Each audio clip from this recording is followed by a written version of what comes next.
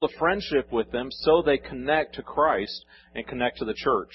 Amazingly enough, my team was terrible in the morning, the kids, but we pulled out the championship and won. And then our team in the afternoon was stacked. However we got that team, I'm not sure. And we also won. So it wasn't about winning, but sometimes it is nice to win. And so, we'll go with that. But I was one of the best parts of the week wasn't winning a game in Germany. Wasn't winning baseball with kids that have never played before. That was a lot of fun. One of the best parts of the week for me was kind of a rethinking about friendship, kind of a thinking about the importance of it. A year ago, a friend from seminary challenged me to read a book called Made for Friendship, written, his last name is Hunter, and I didn't write it, I forgot his first name. I'm sorry. It's a book on my desk. If you want to see it afterwards, the book is called Made for Friendship. And I bought the book, and it sat on my desk for about a year, or sat somewhere in my possession. And on the way to Germany, on one of the flights, I was able to read through most of it and finished it during that time. And it was actually convicting about this idea of friendship and how we treat friendships.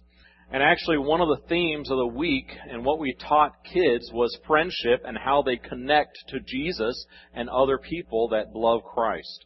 And I thought about it, and one of the key verses that we looked at was actually John 13:34 and 35. There's a quote on the screen, that was there, and then we'll look at that. But the idea he said, J.C. Ryle said this long ago, friendship halves our troubles and doubles our joys. If we think about friendship, the troubles that we have, when we have good friends, it cuts our troubles in half. But when we're with good friends, it usually doubles our joys. And that was one of the things I saw this week at camp. When we lost our luggage, when we had terrible times, friends helped us through those and cut those troubles in half. But the joy that we shared with people was doubled because we did that with friends and saw people come to more knowledge about Christ and His church, and that is double joy because you're doing that with friends. But John 13:34 says this, and we're going to read these verses. John 13:34 says, "A new commandment I give to you, that you love one another just as I have loved you. You also are to love one another. By this, all people will know that you are my disciples, if you have love for one another." You know, the world is more connected than any time in history. We can see what's happening in the world. We can fly to the other side of the world quickly, relatively. We're more connected than in any time in history. In social media, we're so connected that I can see friends that I have in Germany or from Taiwan or different places I've spent around the world. I can see what they had for lunch. I can see what they're doing in their vacation. But I don't necessarily have close contact with them. As close as we see each other's lives on social media, we actually struggle with more depression, more loneliness, more anxiety than people in history. We struggle with this idea of loneliness. We even call people different things. You can hear now, young people will say things like, "Hey, bestie," or "best friend." And you call everybody a bestie. Basically, anybody you've met on the internet or anybody that walks past you, you can call them bestie or best friend or BFF or whatever it may be. Yet, you may know them very little. Sometimes you may know them very close and they may be a best friend. But oftentimes, even as I work with young people and see in the church, this common thread comes up. I don't have many friends. I don't have any friends. I feel lonely. I don't know if anybody cares for me. And unfortunately, in our society, we've sometimes lost the true idea of friendship. We've sometimes become so consumed with shallow friendships that we don't actually have true and meaningful friendships. Let me look and walk through the Old Testament and the New Testament, a little bit of a biblical theology of friendship. And we're just going to cover some verses quickly, and I'm going to go through this. And I mentioned to some people that the preacher may try and preach a short message today, and we'll see if that happens, okay? But we'll try and go through this and talk about friendship just for a moment and see what God has for us. In Genesis, we see that there was a theology of friendship.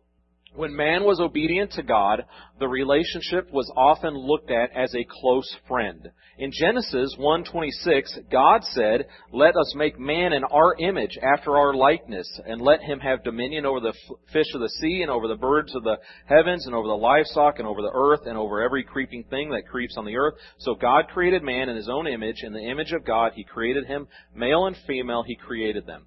And we see God's creation. And He creates man in His image. And we see, in theology, we can talk about these verses some. Some will say when He says, "let us," talking about a Trinity, that there's already a relationship in the Godhead, and He creates man to have relationship as well. Some may say that's a stretch to make that claim, but I also think as we go through Scripture, it's clear God is a relational God. He wants us to have relationships. We saw in Genesis 2 that man was sad because he was alone. He looked at all the other animals and saw, oh, look, all these animals have a partner, but I have none. And Adam is put into a deep sleep, and woman is made, and so Adam and Eve have their relationship together. They have the closest friendship there in a marriage between each other. They have a relationship. But God wasn't just leaving them to have a relationship by themselves. God wanted a relationship with them. In Genesis 3, we know this passage as the fall, where man sinned, but yet we also see the importance of Genesis 3:8, where we know God actually had a relationship with these people. It says in verse 8 of chapter 3 of Genesis, "And they heard the sound of the Lord God walking in the garden in the cool of the day. And the man and his wife hid themselves in the presence of the Lord God among the trees of the garden. For the Lord called to the man and said, 'Where are you?' And he said, 'I heard the sound of you in the garden, and I was afraid because I was naked and I hid myself.'" We go on and you see in that passage the terrible results of sin. But it seems very clear that this was a common thing, that Adam was going to expect God to be with them. That at some point in their time, God would walk with them. There would be fellowship. There would be friendship. It says in Genesis 4:14, one of the troubles that they saw, even Cain was worried about this.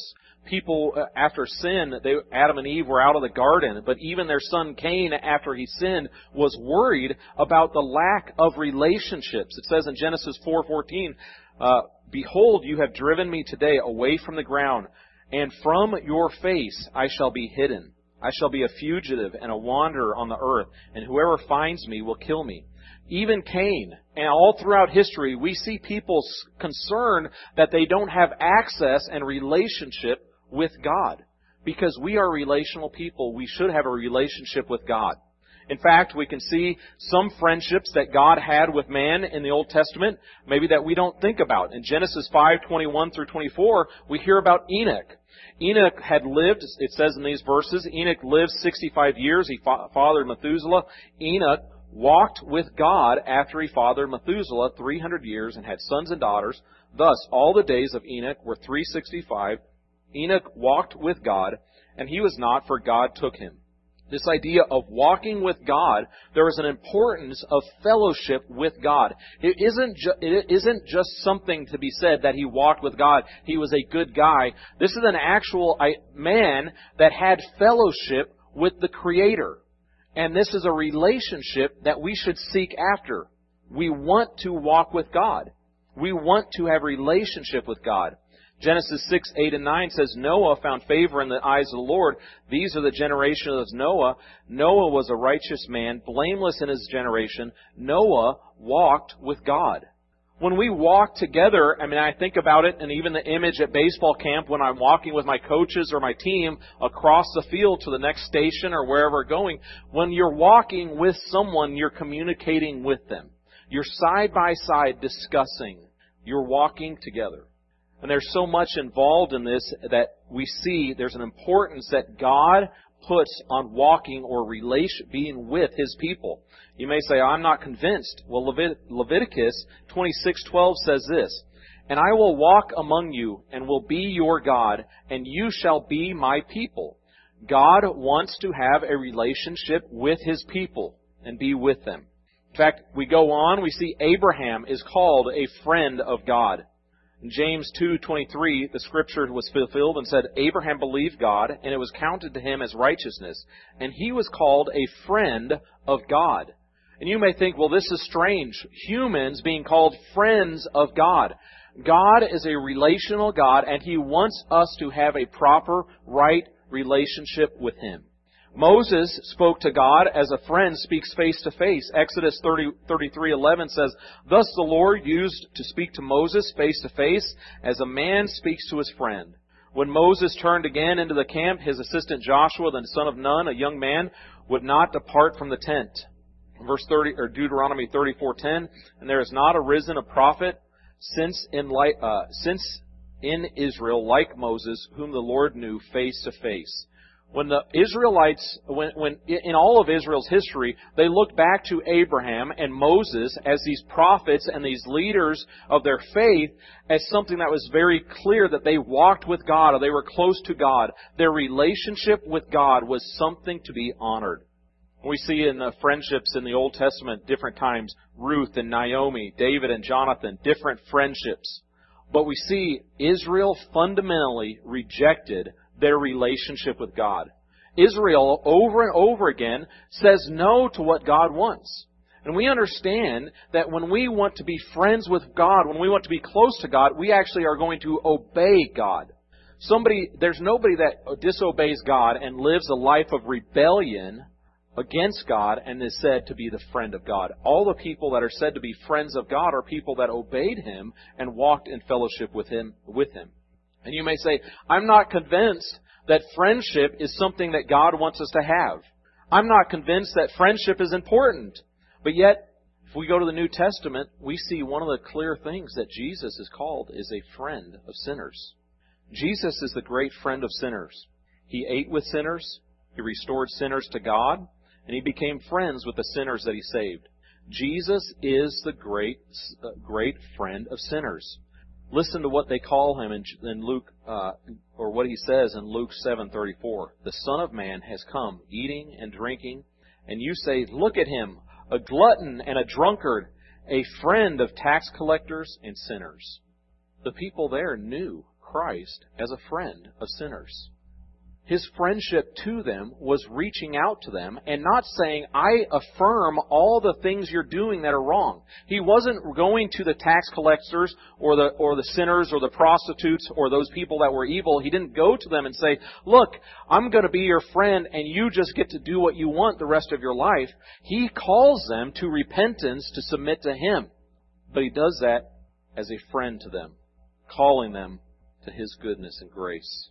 And if you don't believe that Jesus showed friendship, then these verses may surprise you. John 15:12 through 17 says this, "This is my commandment, that you love one another as I have loved you." Well, how did Jesus love us? Verse 13, it says this, "Greater love has no one than this, that someone lay down his life for his friends." Jesus continues saying, "You are my friends, if you do what I command you." It's very interesting. Jesus says that this is how you're a friend of mine, when you obey me and follow my commands. And Jesus says He wants us to be friends with Him. This is a good relationship, and we follow Christ. It says in verse 15, "No longer do I call you servants, for the servant does not know what his master is doing, but I have called you friends. For all that I have heard from my Father I have made known to you. You did not choose me, but I chose you and appointed you that you should go on and bear fruit, and that your fruit should abide, so that whatever you ask the Father in my name, He will give to you. These things I command to you, that you will love one another." Jesus came to redeem, to restore, to defeat Satan, and He gained victory over sin, but He died and He rose again so we can have everlasting life. But He also did that not just so we can have all these things wiped away, so we can have a blank slate, or so that we can have a paper that says redeemed. He didn't just do that, for a document. Jesus came and died so that we can have a relationship with Him, so that we can be in friendship with Him. But Jesus didn't just come and give us this opportunity to be friends with Him, to be in right relationship with Him. He actually said that we should do this with each other. Now, if you want to be a person that says, I want to be Christ-like, you say, I want to live like Jesus lived, then you're going to be a person that wants to have good, godly relationships and friendships. You may be sitting here and say, Jesus is my friend, but I don't need any friends here on earth. That sounds very lonely, and it also sounds like you didn't listen to a lot of what Jesus said. In the New Testament, there are over 100 times the one another command is used. The word one another is used numerous times. A third of them talk about unity with one another, to be able to be united with one another. A third of them talk about loving one another. The rest of them communicate the importance of humility and deference to each other and show us how to interact with each other. Now, this is mentioned 100 times, or even maybe a little bit more in the New Testament, how we interact with one another. Let me tell you, if you look at the one another commands, that will be an excellent guide for you to be a friend to other people. You may look and say, nobody cares for me. Nobody's a friend to me. I'm lonely. I'm disappointed. And the reality is we often look at ourselves and we get frustrated because nobody cares for us like Jesus says for us to care for other people.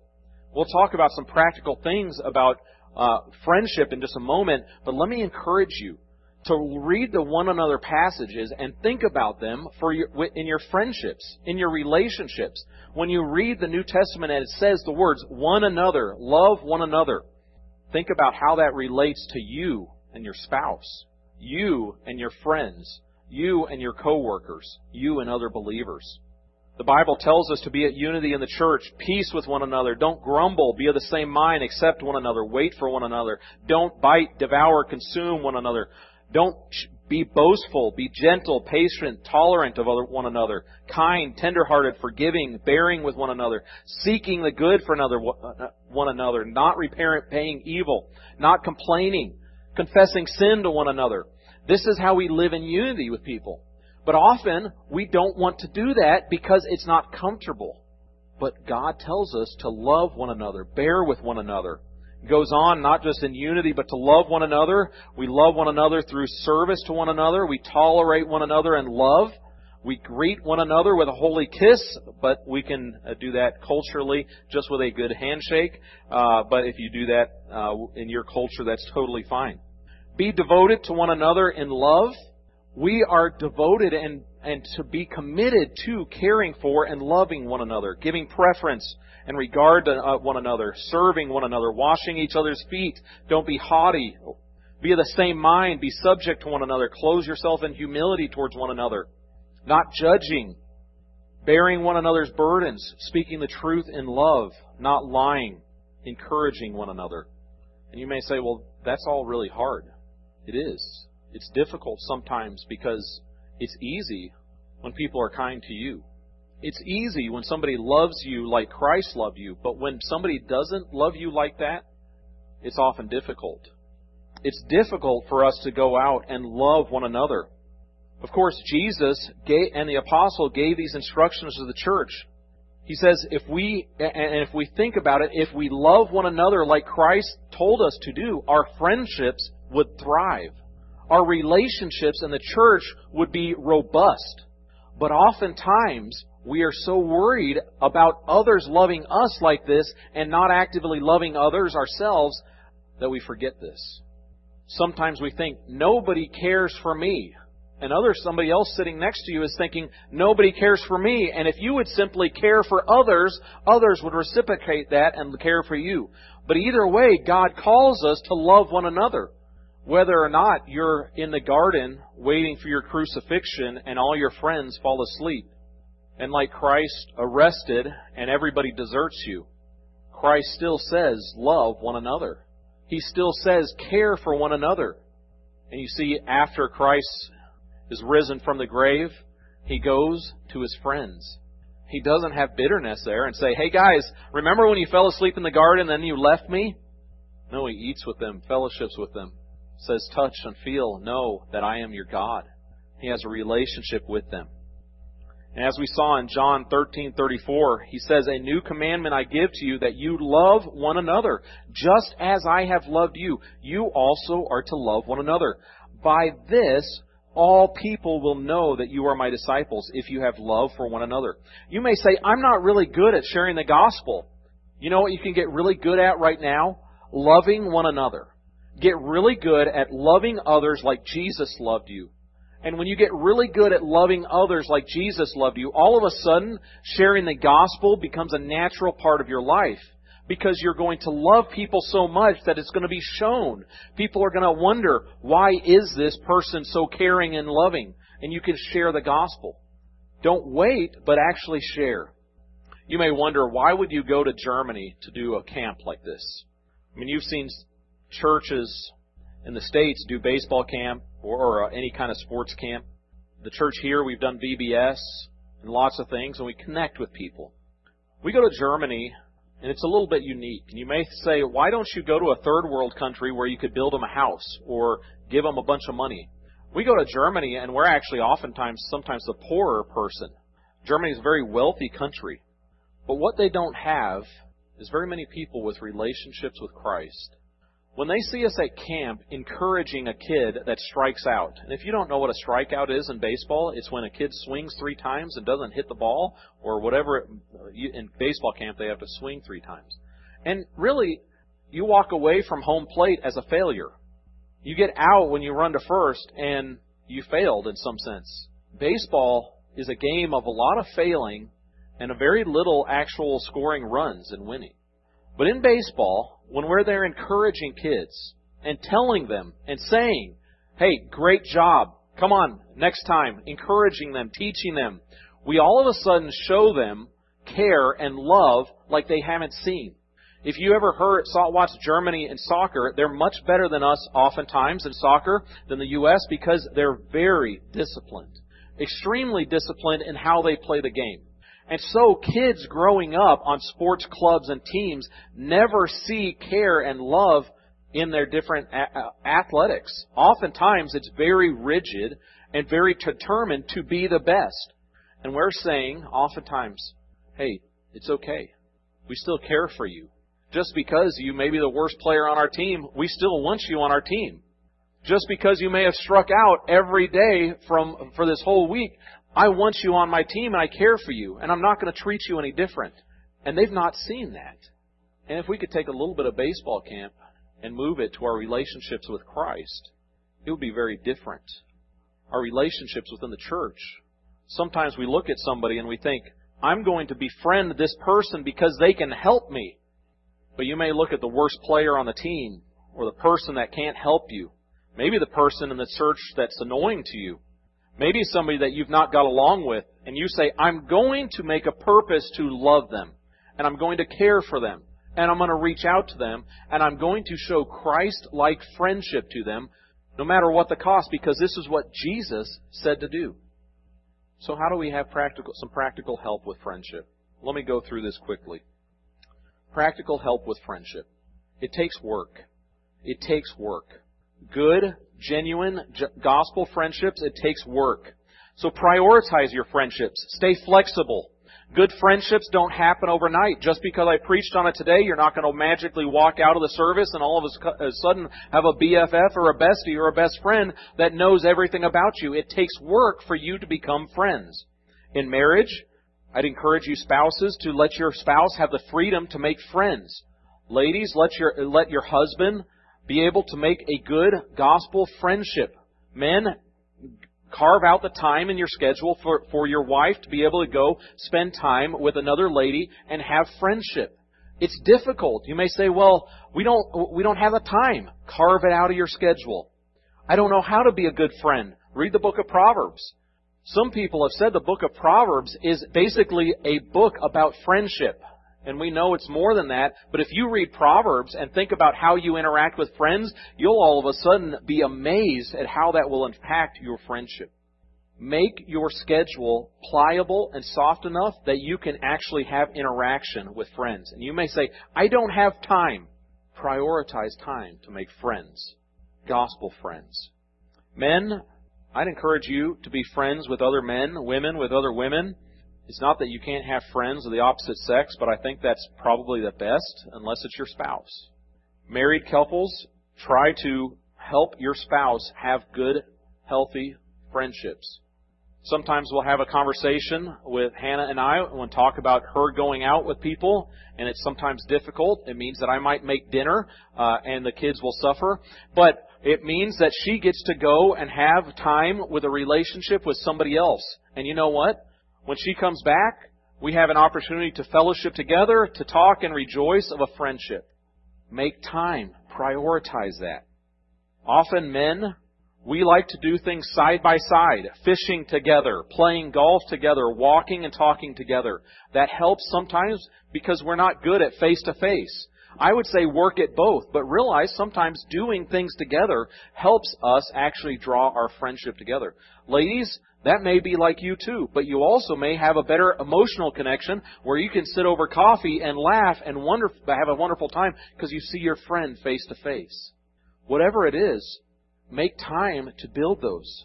Prioritize them. Prioritize the time. Actually, just thinking about being a better friend will help you be a better friend. Calling, texting is wonderful. Zoom calls. I've had a couple Zoom calls with friends recently from across the country, and let me tell you, they've been some of the most encouraging things I've done. Just talking about life, even though I can't spend time with them face to face.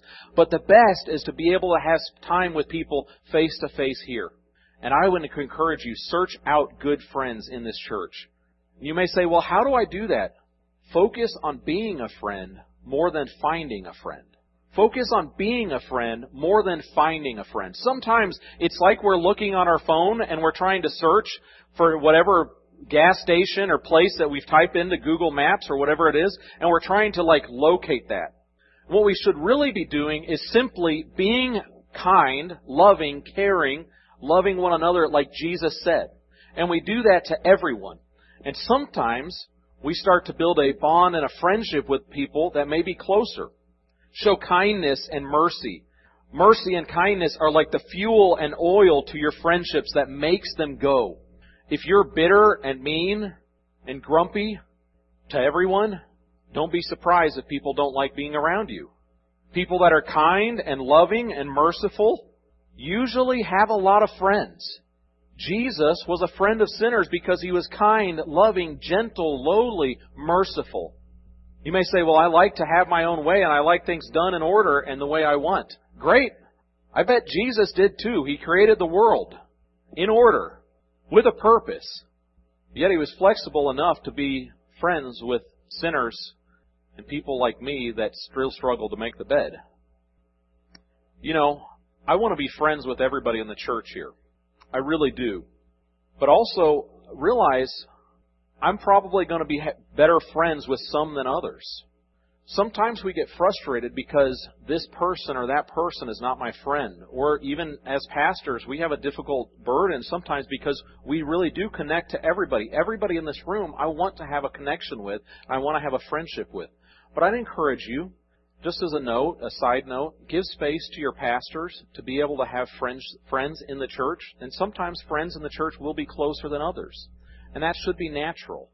I used to be told by an older man in ministry, he said this, and it was one of the things that I've thought about so many times. He said, don't be friends with anyone in your church because people will hurt you. And I remember thinking that, and that is one of the worst. He was a missionary for a long time, and somebody I respect a ton. And I think that is some of the worst advice I've ever had. I want to be friends with people. And sometimes relationships hurt. And sometimes people leave. Sometimes people leave because they move to different places. And it hurts. I can't tell you when Kerry Dixon, my neighbor, but also one of my best friends, when he left, that was a tough time. And I'm still bitter. I'm still bitter at him. So Kerry, if you ever hear this, we need good, close friends. But you know what? Even though he's gone, I'm still a friend with him. And I want to make close friends again and have them here. And I want to have the space for that. And we should all have space for that. But we show Christ-like love to everybody. And sometimes when those friendships hurt, that's okay. Because we know that we were close. Imagine those disciples that spent 3 years with Christ. And then Peter, James, and John that were especially close to their friend Jesus. when he died, how much heartache it was. And then the joy to see him alive. They went and turned the world upside down, but I can only imagine how difficult it was when they saw him go into heaven. And just think, they went and told the world about it. But think about how difficult it may have been thinking, my friend left, but one day I get to see him again. But you can even see in the writings of Peter and John especially, there is an ache that they had to be with Jesus, their true friend. Center your friendships on the Word of God. Center your friendships on Jesus. Pray together. Read the Bible together. An excellent book that Josh talked about in Sunday school, and that's on our shelf. If you go into the fellowship hall, it's called One-to-One Bible Reading. I'd encourage you to grab that. Look at it, how to read the Bible together with another friend. Encourage Christ-likeness. The words of encouragement can be so critical, can help us so much. J.C. Ryle, who wrote that quote at the beginning, and we'll see that quote just here in a second there, he wrote a longer passage, and I'll read this. It says this, "A friend is one of the greatest blessings on earth. Tell me not of money. Affection is better than gold. Sympathy is better than lands. He is the poor man who has no friends. This world is full of sorrow because it is full of sin.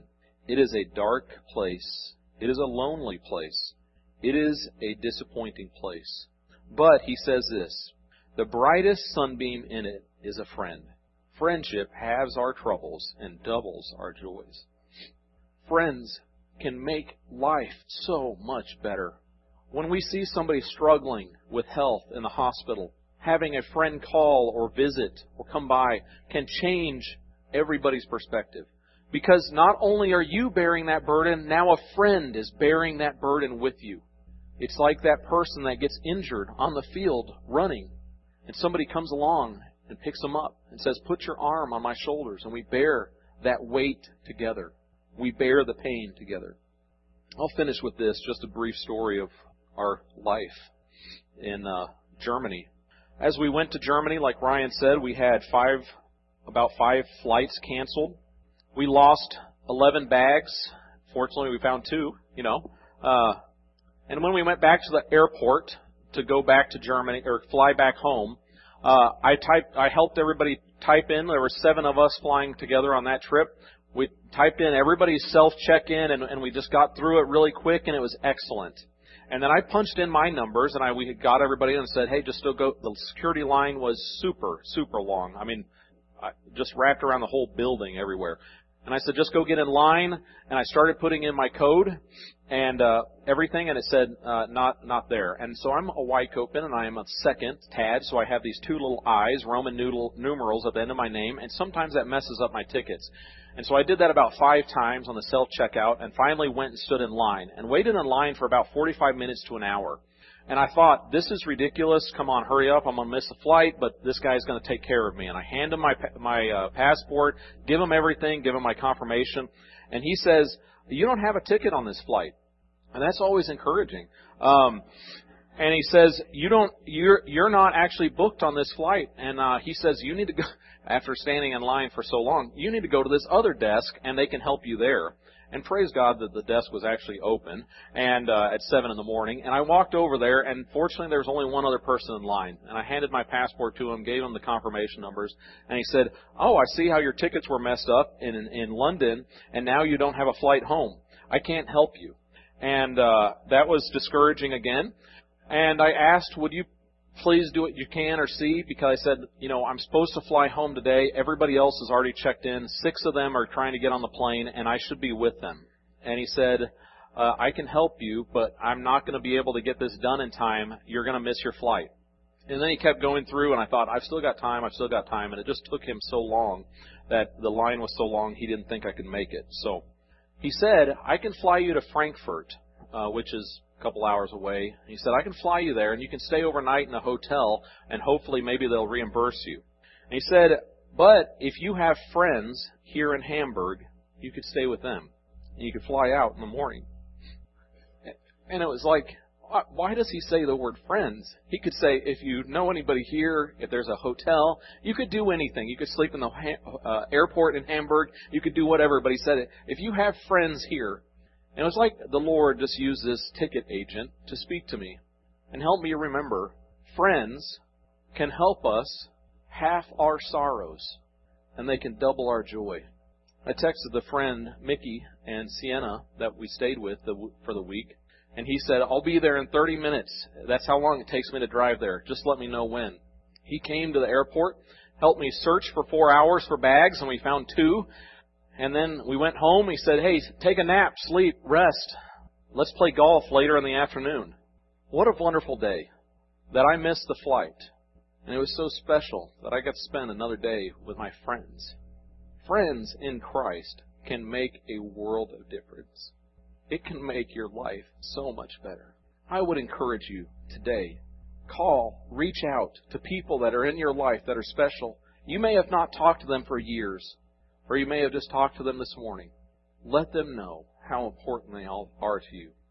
Share Christ-like love and Christ-like friendship with others. Let's pray. Father, thank you for sending your Son. Thank you for sending us your Son and calling him a friend of sinners.